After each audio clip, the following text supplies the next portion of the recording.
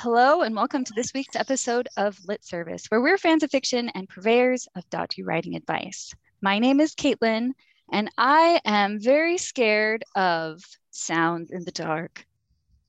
I feel like being an author automatically means that your brain goes to the worst possible thing that could be responsible for whatever's happening in your life. And that's what makes you a good author, right? Because you can come up with the worst possible situation. But yes, I get scared at night in the dark. I feel it. I'm Cameron, and I don't like wasps. They're fast and they're angry, and I don't like them. Judgment of wasps. There's lots of judgy language in that sentence you just said, Cameron. Wasps are not people too. Wasps are alive and should be respected. I'm going to stop now. Go ahead. I'm Erin. I have a unreasonable fear of falling down the stairs, partly because I'm clumsy, and we just finished watching The Staircase on Netflix, and it's a documentary about a husband who may or may not have killed his wife, and she fell down the stairs. And so now every time I go down our stairs, there's like a landing, and you got to like turn. I know exactly where that everything is, but I'm unreasonably scared that I'm going to fall down the stairs. A big welcome to Erin A. Craig, the author of fantasy horror House of Salt and Sorrows and Small Favors, which is coming out. It'll be next week, I think, when this recording July 27th. Yeah. Right. Yeah. We're so excited for your new book. Would you tell us about it? Sure. So Small Favors is a prairie gothic, very loose retelling of Rumpelstiltskin. It's set place in a isolated mountain town community, and it tells the story of Ellery Downing and her family of beekeepers and all of their beehives. They're not wasps. They're all happy honeybees. And they live, so the town that they live in is very small and isolated. They require lots of help from their neighbors. Everyone kind of helps each other out and everything. And when a couple of supply runs go missing, and supplies start to run out, and people start to kind of start looking out for their best interests instead of the good of the whole in the community, terrible things start to happen, and everyone has to kind of figure out the mystery of like these creatures who have come into town and start saying that they can fulfill the town's deepest desires for a very small favor. I got to read an early copy of Small Favors, and it is super creepy and awesome, and exactly what I have come to expect from Erin. I love her books. Her writing is so much fun and so creepy and makes me feel scared at night in the dark. So we are going to talk a little bit about horror today and how you too as writers can execute well done horror. If you haven't read her books, you should definitely check them out because they're very, very well done. So Erin, what is horror as a genre? It's I think there's a lot of subgenres that make up horror as like the bigger, larger thing. My favorite subgenre for me is like gothic horror, as evidenced in House of Salt and Sorrows and to an extent in Small Favors. I really like the idea that surroundings are just potentially terrible things that can come and kill you. If it's a house, if it's a mountain town, if it's, a weird field of corn, nature is basically always just plotting ways to kill us. So horror is in a broader thing, just things that scare you, whether they're reasonable fears or, things we make up in our own heads that take on a life of its own. And I think a lot of horror is us working our way through, like watching bigger fears play out so we can work out our own little tiny fears on a more manageable level. Awesome. What do you think, Cameron? It looks like you had some thoughts here.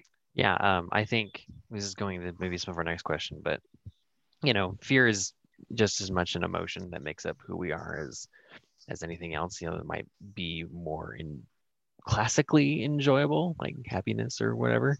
But if you want to understand yourself, you need to understand what you're scared of and why. And so I think horror is super useful that way because it provides a vehicle to explore those feelings. See, I feel like horror for me is knowing that there are lots of things inside me that make me frightened, and then horror is like the realization of those things being real, like where I know in my head a lot of the things that I am afraid of are not real, or like the catastrophic things I can come up with, like the end of that scary sound I heard at night. I know in my head that it's not real, but in horror books, it is real. And it's like the worst iteration of what it could possibly be. We had Dan Wells on the podcast a couple of years ago, and he said that a lot of times horror for adults is not being in control of a situation. Yes, absolutely. I loved that as an idea. So what purpose does horror serve? I mean, I think it's a way to like that we can kind of like work out all of the awful things in our heads and see it play out. And like, I saw a really interesting documentary. Before I was a writer, I was a stage manager, and I did a lot of like classic plays and operas and things. And we were doing a production of The Balcony, and it's this truly bizarre play, but it's partially based on this African tribe who once a year they become possessed. Like everyone just goes out and plans that they're going to become possessed, and they get to take on all of these like things that they're scared of and affectations or frustrations that, you know, they don't get to normally have in their day-to-day lives, and just act them out. And it reminded me of the Purge movie in a lot of ways, where you can just be totally crazy and wild with zero inhibitions and concerns about like what others are going to think of you, or, you know, repercussions for your actions. And you get all of that out of your system in one day. And then you can go on with the rest of your life, you know, for the rest of the year, until everything builds up again to that. And for me, I think horror is kind of like when you go and you watch a scary movie, or you watch, or you read these scary books, it's a kind of way of exercising those demons in you and all of the worries and concerns about, you know, things you can't control, like falling down a staircase, things like that. And just seeing like, okay, well, if this does happen in like the absolutely worst possible scenario, like what if the wasps are, you know, killer African wild zombie wasp or whatever, and they moderately targeted here. But like what, you know, and you watch the creature feature of this version, this is the worst case scenario that can happen, because, you know, Hollywood's gonna blow it up for special effects and everything. And I think it's a way of like showing us that maybe the fear, like while we still have the fears, maybe they're not as scary as we imagine them to be. And it kind of like helps take away, like ease the fears, even though you're terrified and scared in the moment and the movie and the book and everything. Once you're through the experience, I always feel like it's not as scary as I imagine it would be, because I saw the worst case of it happen, and we're all here, hopefully, at the end of it. If you could face the fear in a not life-threatening situation, then you're just by facing it consciously, your brain does processing magic, and then like horror vaccination. Exactly. Yes. Exactly. See, I feel like watching horror does not do that for me. What it does, it stays in my head, and then my head makes it worse, and it never leaves. And so I don't usually read or watch horror. And so occasionally when I stumble into it by accident, which is what happened with House of Salt and Sorrows, I'm like, oh, this is very scary, and okay. But I really loved the writing. I really love the few times I do stumble into it, it makes me happy. If it's not giving me nightmares. So how do you go about creating a horror story?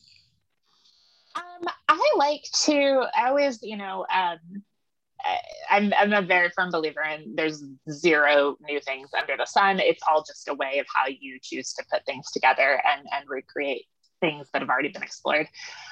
So whenever I kind of get like the seed of an idea, I always do a ton of research. And usually for me, it starts with like a lot of non-fiction stuff. And so like, right now I'm tinkering with kind of a teen slasher, like homage to like 70s horror stuff. So I'm watching a bunch of movies and stuff to get like in the atmospheric mood, but then also going and like researching a lot of like the serial killers that these stories were based on. And that's always like the more horrifying part of it, because it actually did happen.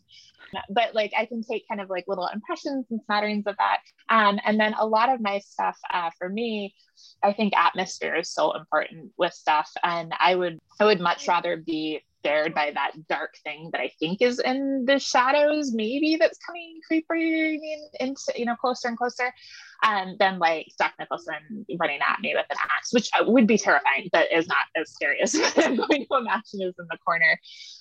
So for me, a lot of it is like the world building process and like creating the atmosphere. And so with House of Salt and Sorrows, most of the book takes place at Highmore. It's this mansion on this isolated island state. A lot of my things are isolated to self-contain the horror. But so it was a very salty and sea driven narrative. There's lots of dark corners and long hallways and echoing sounds and things like that. Because I think if you can fully create this very, very tangible world for your characters to be inhabiting, and then try to figure out all the ways that it can go wrong and attack you and create the terrible things to chase you. I think like that's, for me, world building is one of the most fun parts of the horror building process, just because it's imagining all the ways that things can go wrong within the world that you've created.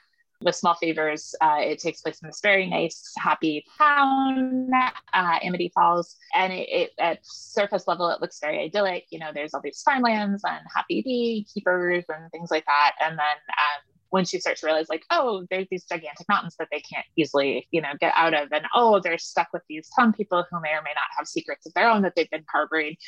Oh, there's some weird weather thrown in. Oh, now we've got a drought and there's monsters coming out of the trees and things. And like just the ways that a place can go wrong, I think is very fun to explore, the terrifying depths. Mm-hmm. I feel like that slow build is so important in a horror story because, I mean, like you said, it's that dark thing in the corner that scares people the most. I feel like people's imaginations almost do worse than actually seeing the real thing that's causing the problems. And I feel like that's something that is handled really well in both of your books, where there are things lurking in the corners and you don't see them until the very climax of the book, where you've already built it up into your head so big that you're scared of yourself and your own brain almost more than the story itself. What do you think about that, Cameron? How do you go about building your own horror story? Well, it's an excellent question, because I do write stuff with horror elements in it, but I don't write whole horror stories. It's different, yeah. So I kind of want to kick that back to Erin, maybe with a slightly different spin. Wasn't on the list, but I was hoping to ask you, how do you decide how grim to make the ending?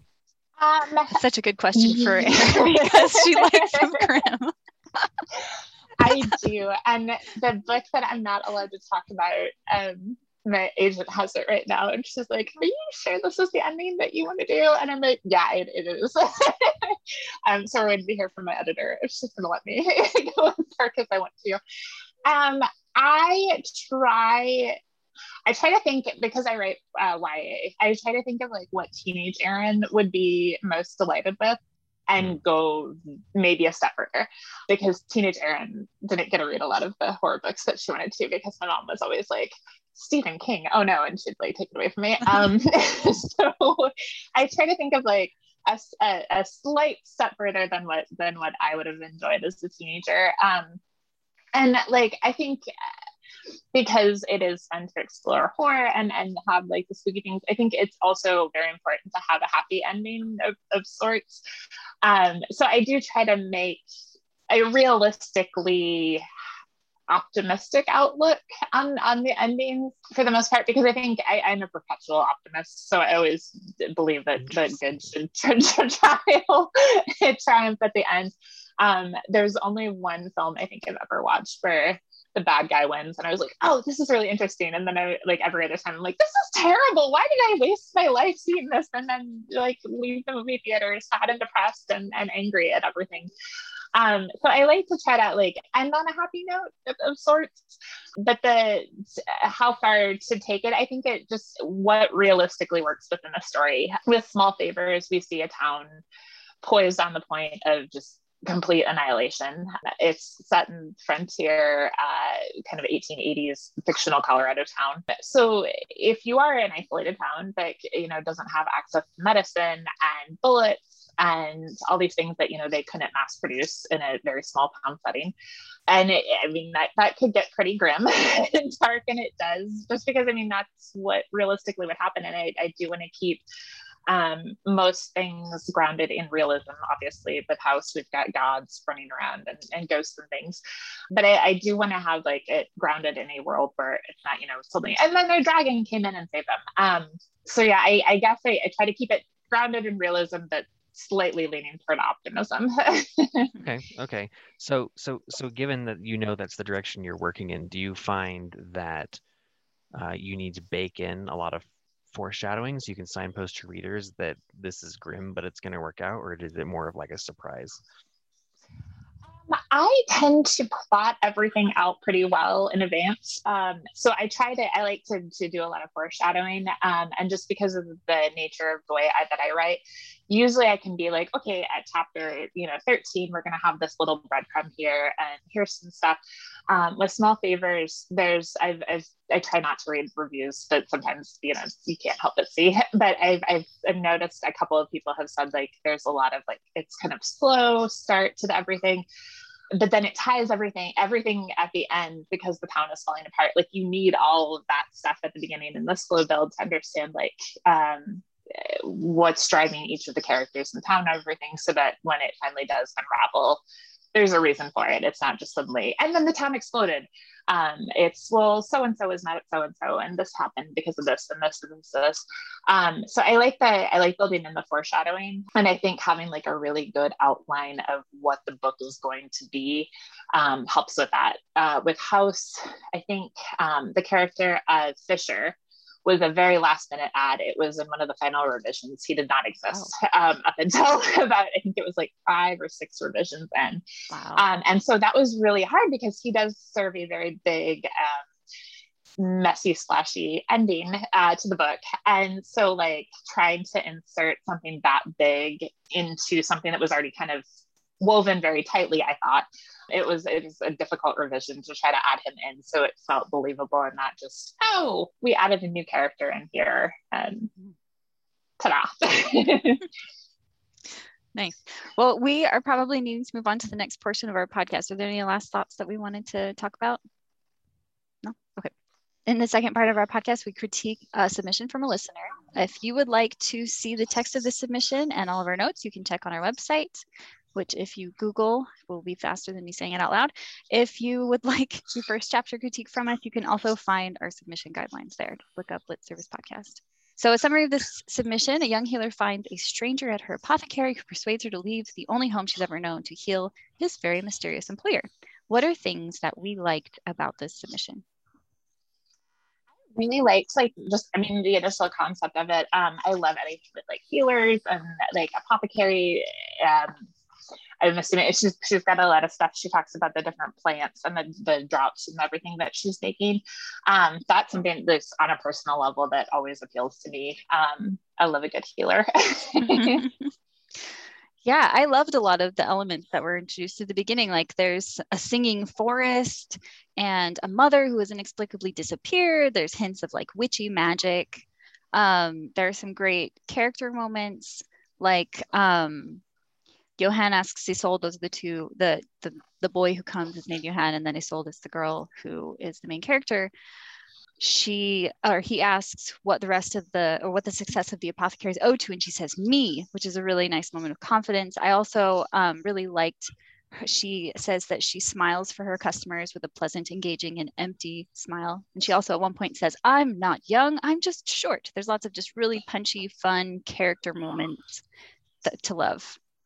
She's got a great voice, like the main character. Like you can tell a lot about her, just the words she uses. It's a really good, strong voice. Mm-hmm. There's a particularly good line. I think it says Isolde, this is memory of her mother's voice. We are witches half wild ourselves, talking about why she feels at home in the forest. And I thought that was evocative, short, punchy.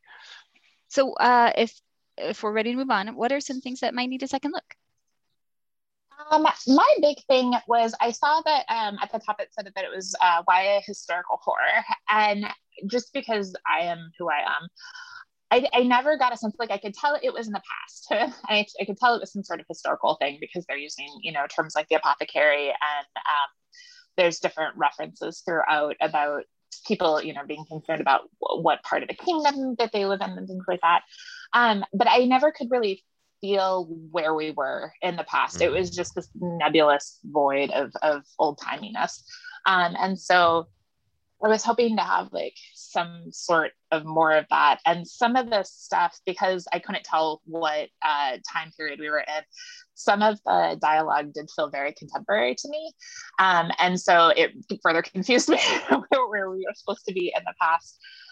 a lot of with historical fantasy, when you're doing stuff like that, it's very important to keep in mind like what the sensibilities of that time period would be. And so when the stranger comes in and she immediately is like kind of rude to him, but she says like obviously he's very well dressed and he has lots of money to spend, it felt very strange that a younger girl would be treating an older man that way, especially given that it's supposed to be sometime in the past.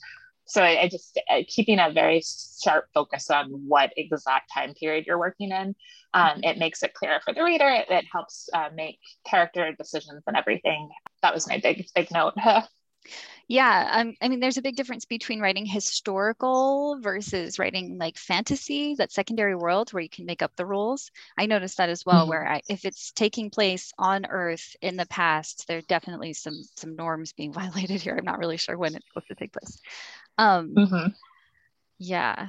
So one of the things that I noticed as I was reading is I was having a really difficult time getting a read on what the main character wanted and why. Like nothing seemed super concerning or interesting to her. Like we've got such cool elements, like her mother disappeared, which matters to her because she mentions it several times, but I'm not sure how she feels about it.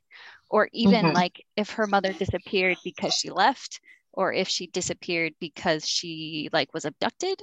It sounds like it has something to do with the forest, but I don't know if it was voluntary or not. There seem to be clues pointing in both directions and it could go either way, which I feel like is a very important detail, especially in a first chapter where the decisions that a character is making, I feel like I want them to feel important. Like the fact that she is leaving her hometown, she's never left before, she's going and doing this thing. It doesn't feel like a big decision to me because she's like, I mean, the apothecary's failing and I might as well go. He's got money. This is a cool idea. But if this is an inciting incident where we're making a big decision, like I want to know what it is that is making her make this decision and what she's leaving behind, what she's giving up.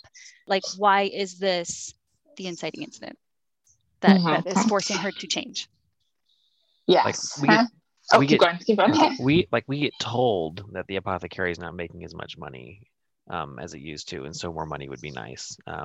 That's a tell though, but we don't see any of the consequences of the apothecary making less money. You know, when we first see her, she's in the forest and she's happy. It's a little weird that the plants aren't talking back like normal, but aside from that, it seems like her life is just this, you know, hunky-dory routine of doing the apothecary thing. And the fact that it's monetarily failing doesn't really seem to affect her very much, which means the later punch of, okay, I'm going to go do this other thing to make money because the apothecary is failing doesn't hit hard because we don't see the consequences of her not doing that. Well, and there's a difference between the apothecary isn't doing great and the apothecary is failing and I need to do something or we will die, you know? Yeah. Or so yeah, the ante needs to be upped a little. Well, I mean, and it just depends on what kind of story you're telling. We only have the first chapter, so it could be that there are different stakes and motivation that are on here, but based on what we've got here and in a first chapter, which is what an agent or an editor is going to read, it's really hard to get on board with feeling really excited about this decision because I'm not sure what's going into it. Well, and especially with YA pacing, you want those stakes on the first page. Well, I mean, as early as possible. I think I noticed this as well, Erin. I think you mentioned something about filler words and the prose being a little bit heavy. Yeah, I really, if you're gonna do first person, this is written in, there's a lot of like stage business going on. It's like my nose wrinkled. I'm trying to look through, but there's just a lot of stuff about where she's describing like what she's doing as what her body's doing, what her, her eyes are doing. They squinted, they narrowed, like all these things. If you're telling something in first person, like I want to go as deep into it. There's a reason that you chose to go first person. And so like when I myself am going around throughout the day, like, yeah, my nose will wrinkle, but I don't stop and consider that as like a reaction to something. And that's not to say you can't have, some stage business with what the character's doing to get a better sense of what's going on.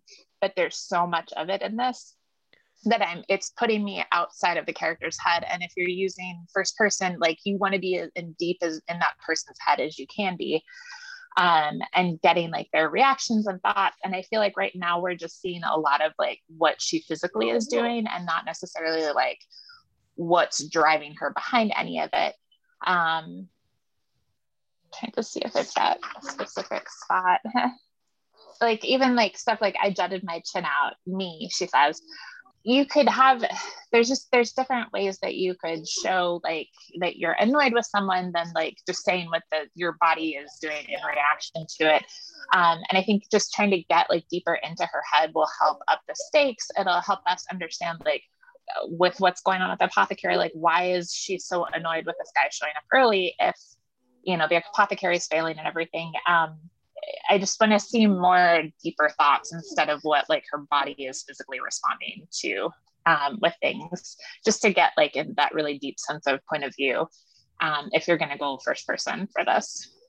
I agree. I feel like there was I feel like as writers, we want to put, like, there are reasons to do stage business. Like if you want to get somebody grounded in the scene and in the area so that we know what your character's seeing and doing and whatever else, that's great. But if there's a lot of it and it doesn't actually serve a purpose, it does feel like filler.